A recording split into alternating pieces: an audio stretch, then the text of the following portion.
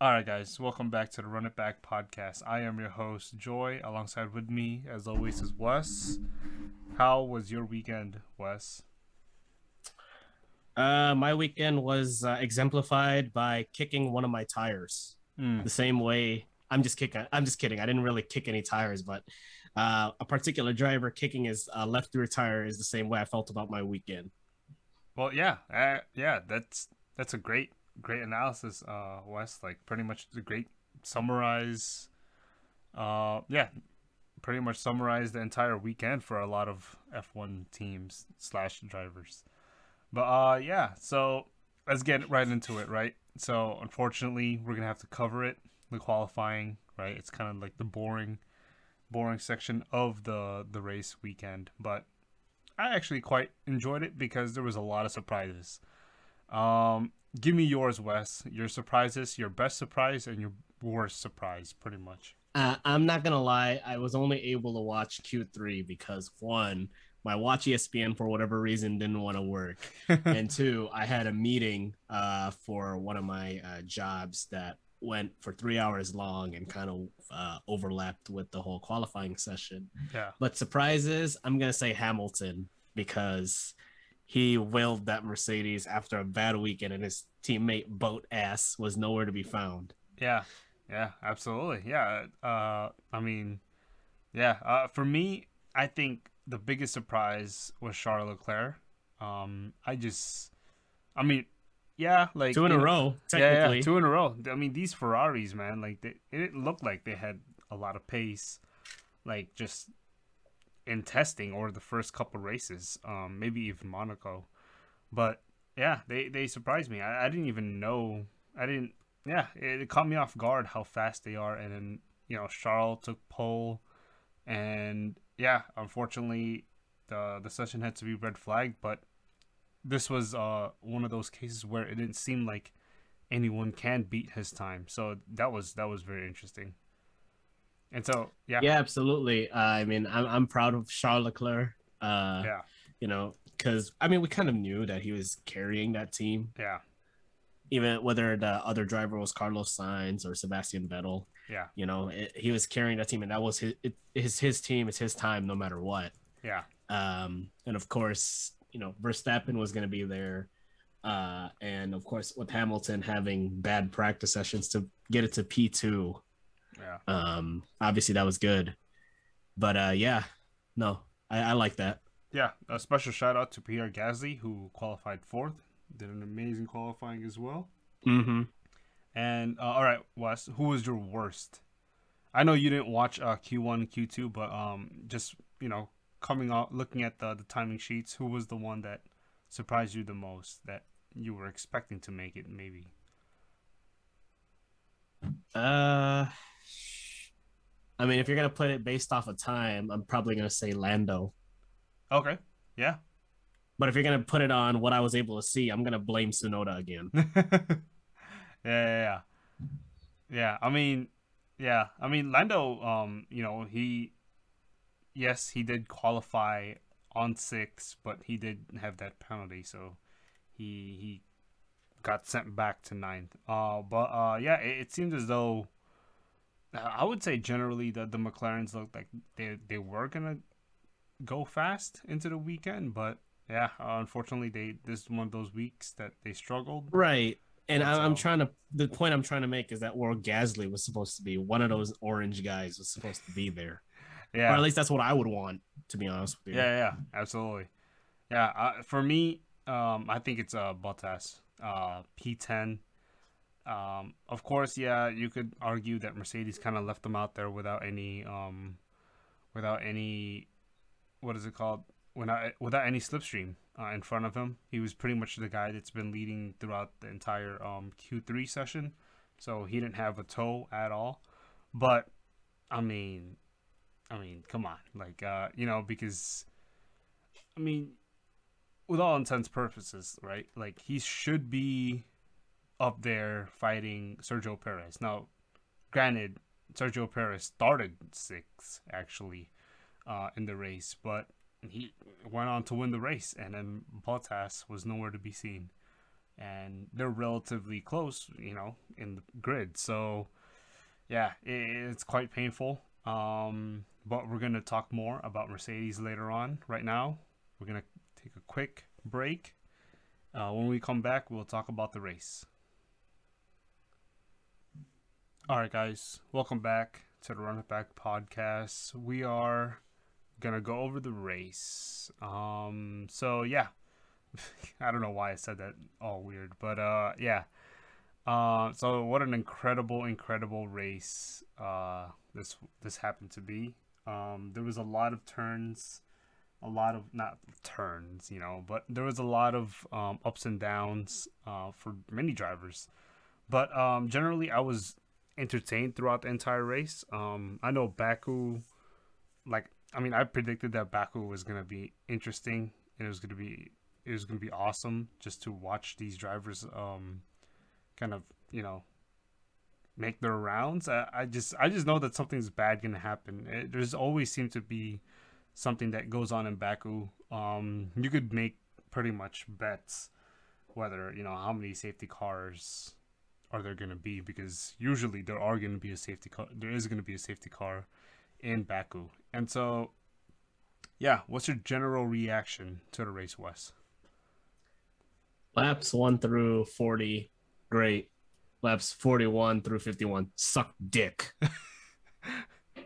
Yeah. Yes, I'm being a sore loser again. And yes, I flipped it off after lap 50. I love after that. After a particular car went into the runoff area. Did you see that reaction from Toto Wolff, where he was just overfilled with joy at one second, and the very next second he just Yes, I did see that, because that was exactly me, because I know nobody beats Lewis off the start, at least. Yeah. And he I got don't think start than Perez. I don't think Perez is the best starter out there anyway. Yeah. And then all of a sudden, the car didn't want to turn. I was like, no. And that's it. I flipped it off. And at that point, as I was walking away, I was hoping Vettel would take over. But at the same time, I look at my watch and I realize, no, Perez took it. Okay, whatever. Yeah. A little bit more on that later. But yeah, like you said, Wes,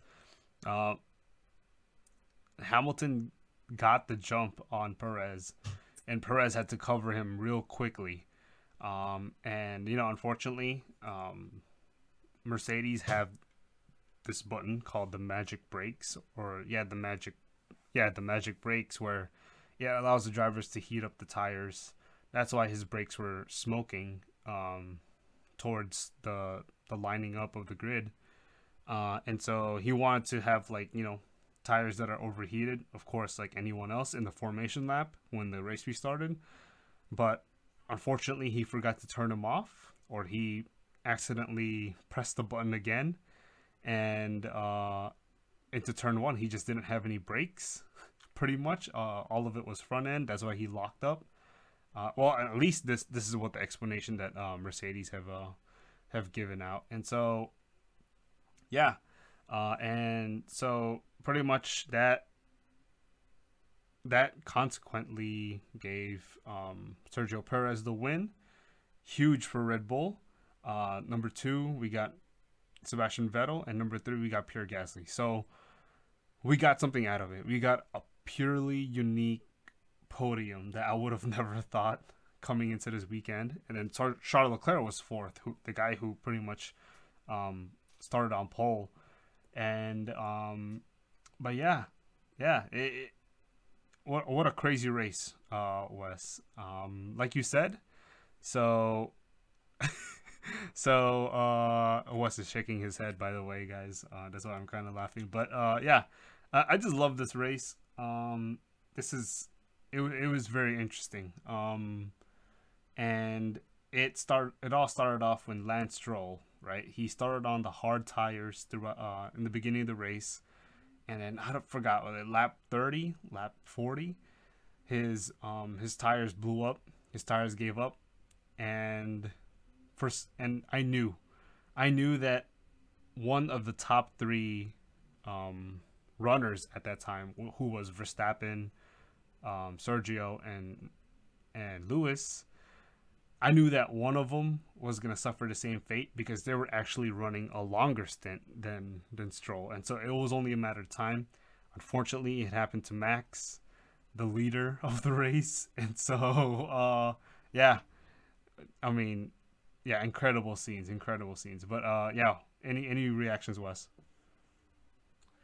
Yeah, no, I mean, for when I saw Stroll lose it, I was like, oh my gosh, that is quite weird because he was just running along, Right. Yeah, yeah. and then of course later in that race with Max, of course it was kind of like one of those. I don't know for any listeners that are outside of the United States, but for those that are in the United States, it was like those Buffalo Wild Wings commercials. So I was just like, what if something happened to Verstappen? I was thinking to myself, and then all of a sudden you hear, oh, and then I go, oh, because Verstappen is in the wall. Yeah. And I'm like, what, what happened? And then, then the replay showed that one of his tires gave out. And then that's when I realized I was like, you know what? Pirelli sucks. Yes, I said it.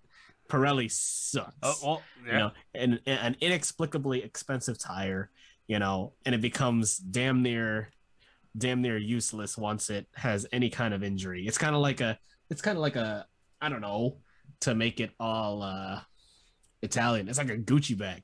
If there's a slight defect on it, all of a sudden it's like nothing. Everything's fall apart. Yeah. Yeah, well, Wes, you're not the only one that shares that opinion of Pirelli. I think I'm pretty sure Red Bull has really strong opinions about Pirelli at the very moment. Tire war. Yeah, I mean, bring back Goodyear, bring back Michelin, bring back Bridgestone. Tire war. Yeah, I'd love to have more tire constructors in Formula One. It seems at the moment, Pirelli have gotten their hands full, especially when it comes to Aston Martin, who was actually running pretty decently. They could have gotten a lot of points, and then of course Red Bull, and yeah, I mean, so far tires in F1 haven't been that much of a problem. Not like back in 2017 when pretty much it would blister. The tires would just blister, and teams were having a hard time kind of, figuring out the tires. I think Carlos Sainz was one of those guys who kind of struggled with the tires. But yeah, quite a strange problem that Pirelli have. I'm excited to see. I'm eager to see what the teams will do forwards in the next couple races. But yeah, let's move on to Sebastian Vettel's resurgence. So he scored pretty big points. Pretty much, he's outscoring Lance Stroll at the moment, and this was coming off of the two good weekends, whereas one is Azerbaijan and the other one was 2 weeks ago in Monaco Grand Prix. It looks like Sebastian Vettel has kind of started to find his rhythm in the car, and yeah, right now he's just kind of running by himself in that midfield at the very moment. But yeah, any thoughts, Wes, on Sebastian Vettel? I don't know if I want to call it a resurgence. Ooh, okay. Especially for a team that's been pretty underwhelming. Yeah. This season. I mean, granted, it's a light of hope, right? Yeah. But obviously, we need a little bit more than just two good performances just to say, hey, he's back. Yeah. Okay. Now, I mean, granted, if he should he perform like that the rest of the season, okay, fine, whatever. Yeah. But I don't think off of two races, especially in two very technical tracks, that should warrant a quote unquote like hard resurgence. Soft resurgence maybe, but I mean, granted, I'm gonna give credit where it's due. I mean, he did great. Yeah. He did good. It was good to see him up there again. See him have that taste of glory, bring home some hardware. Yeah. But yeah, I mean, that's really all I got. That was just the light of hope for a struggling team, and especially a team that only had one car left in the race. So Yeah. No. it's a big name. So of course, doesn't matter whether you're a Hamilton fan or Alonso fan, Ricardo fan, Yeah. Verstappen fan. Doesn't matter who you support. It's good to see Sebastian Vettel do good, especially at this part of his career.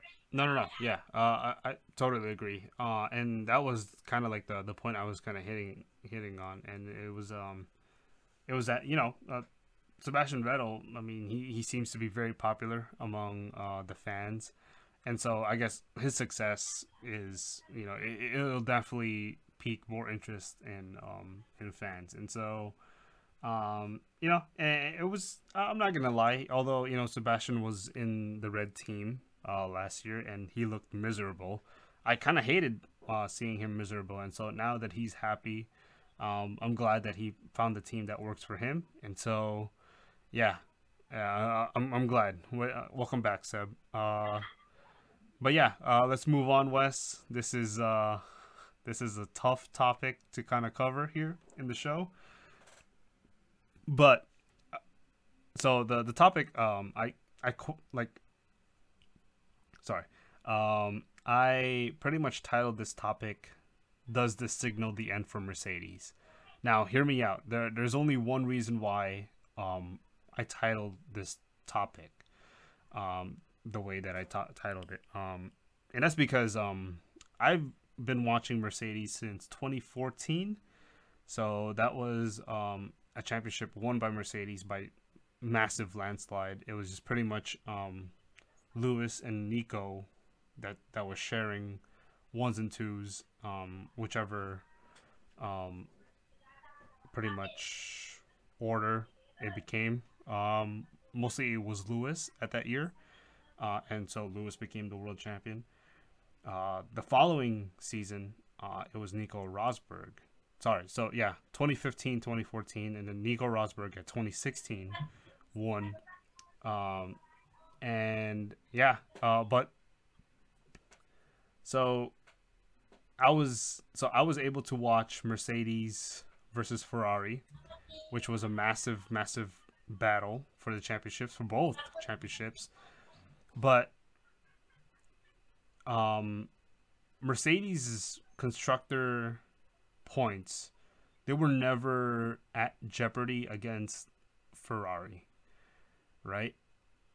Now they're 30 points behind, and this is I think the most that they've ever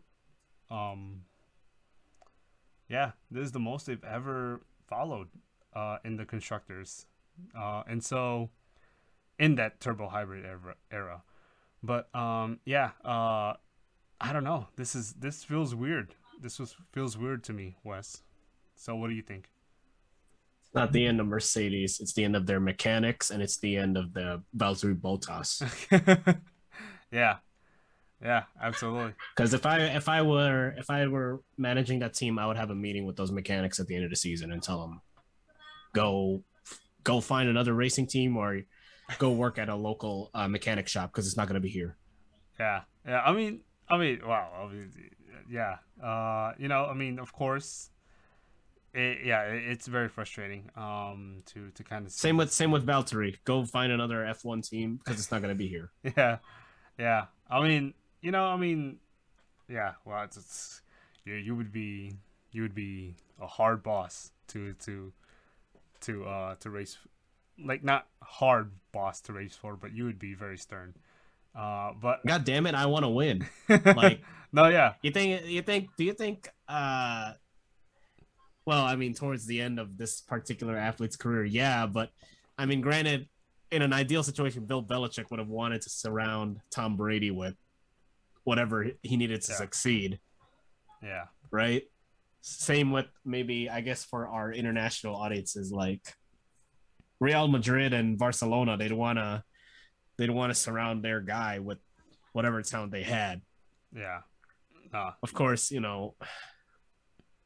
if your teammates can't help you, then guess what? Eventually that magic or luster is gonna fade off a little bit. Yeah. Like I agree with you halfway there. I do think that a lot of the blame is on Valtteri Bottas. I think Bottas is kind of on this he's kind of on this funk where I don't think he cares what the team thinks about him anymore. I think he's starting to get that pushback from management, especially Toto, right? When Toto kind of blamed Bottas for the pit stop where in Monaco where the wheel nut was pretty much they couldn't take it off, and so he was stuck in the pits forever for the longest pit stop recorded in F1 history, I think. Uh, but yeah, he pretty much blamed Bottas, saying that he didn't stop on the point where he should stop, and so I think this is where like the relationship's starting to deteriorate between him and Toto Wolff and Valtteri Bottas. But yeah, I don't know. It seems like Bottas doesn't. He's not really motivated to show up and do his best for the team and get the most points. Here's what I would do. If I was gonna be the stern boss, I would be on the call. I would be on the phone with Williams at this very moment. I am calling Williams and I'm telling I'm probably on the phone with Russell as well.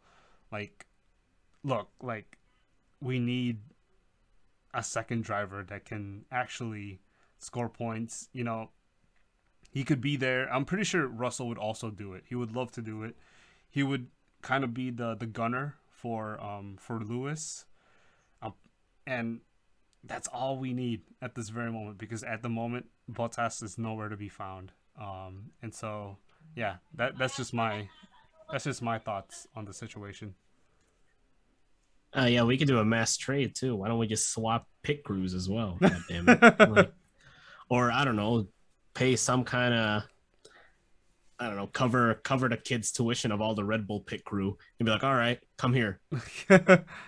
We'll pay for your kids' engineering school or something. Yeah, yeah. I mean, yeah. That Red Bull pit crew is incredible. They're pulling out 1.8 stops regularly. And so I remember when Red Bull sucked at pit stops. That was one of their weakest points. That was like in 2006, 2010, somewhere like that. They were horrible. And I remember when Williams was the best pit crew. They were pretty much setting fast laps. That's what they called it back then. DHL, fast pit stops or something like that. But yeah, I hear you, Wes. It's not the end. I think Yeah. When we go to Paul Ricard, we're gonna see another chess match. Yeah. Really. No, keep in mind, guys. This is what the 7th race that's gonna come up on the 22, 23 scheduled races for the season. Yeah, and on top of that, Max didn't finish. at least from a driver's standings, it's still the same because nobody gained anything. Yeah. And that's very rare to see the two top dogs gain 0 points. Yeah. Both of them. Yeah. I am. And that's probably the only time we're gonna see that this season. Yeah, I'm not too worried about the drivers. I think Lewis and Max, they're gonna find ways to equal each other throughout the season. What I am worried about is Valtteri Bottas. He's supposed to be there fighting against Sergio Perez, and I picked him. No, I remember we created our predictions prior to the season starting, and I predicted that Red Bull were going to take the constructors, but Lewis is going to take the drivers. So, so I don't know. I might be pretty good at predicting these things, but we will see. We will see. Any more to add, Wes? No, I'm good here. All right, cool. And yeah, so that's pretty much our show for tonight, guys. We will be back in 2 weeks. Yes, we will be back in 2 weeks to cover the French Grand Prix. Until then, stay tuned because No Decision, a fresh episode of No Decision, is coming up, and we will cover some fights that happened this weekend, some interesting fights. that happen, and pretty much the landscape of boxing as it shifts. Thank you guys for listening.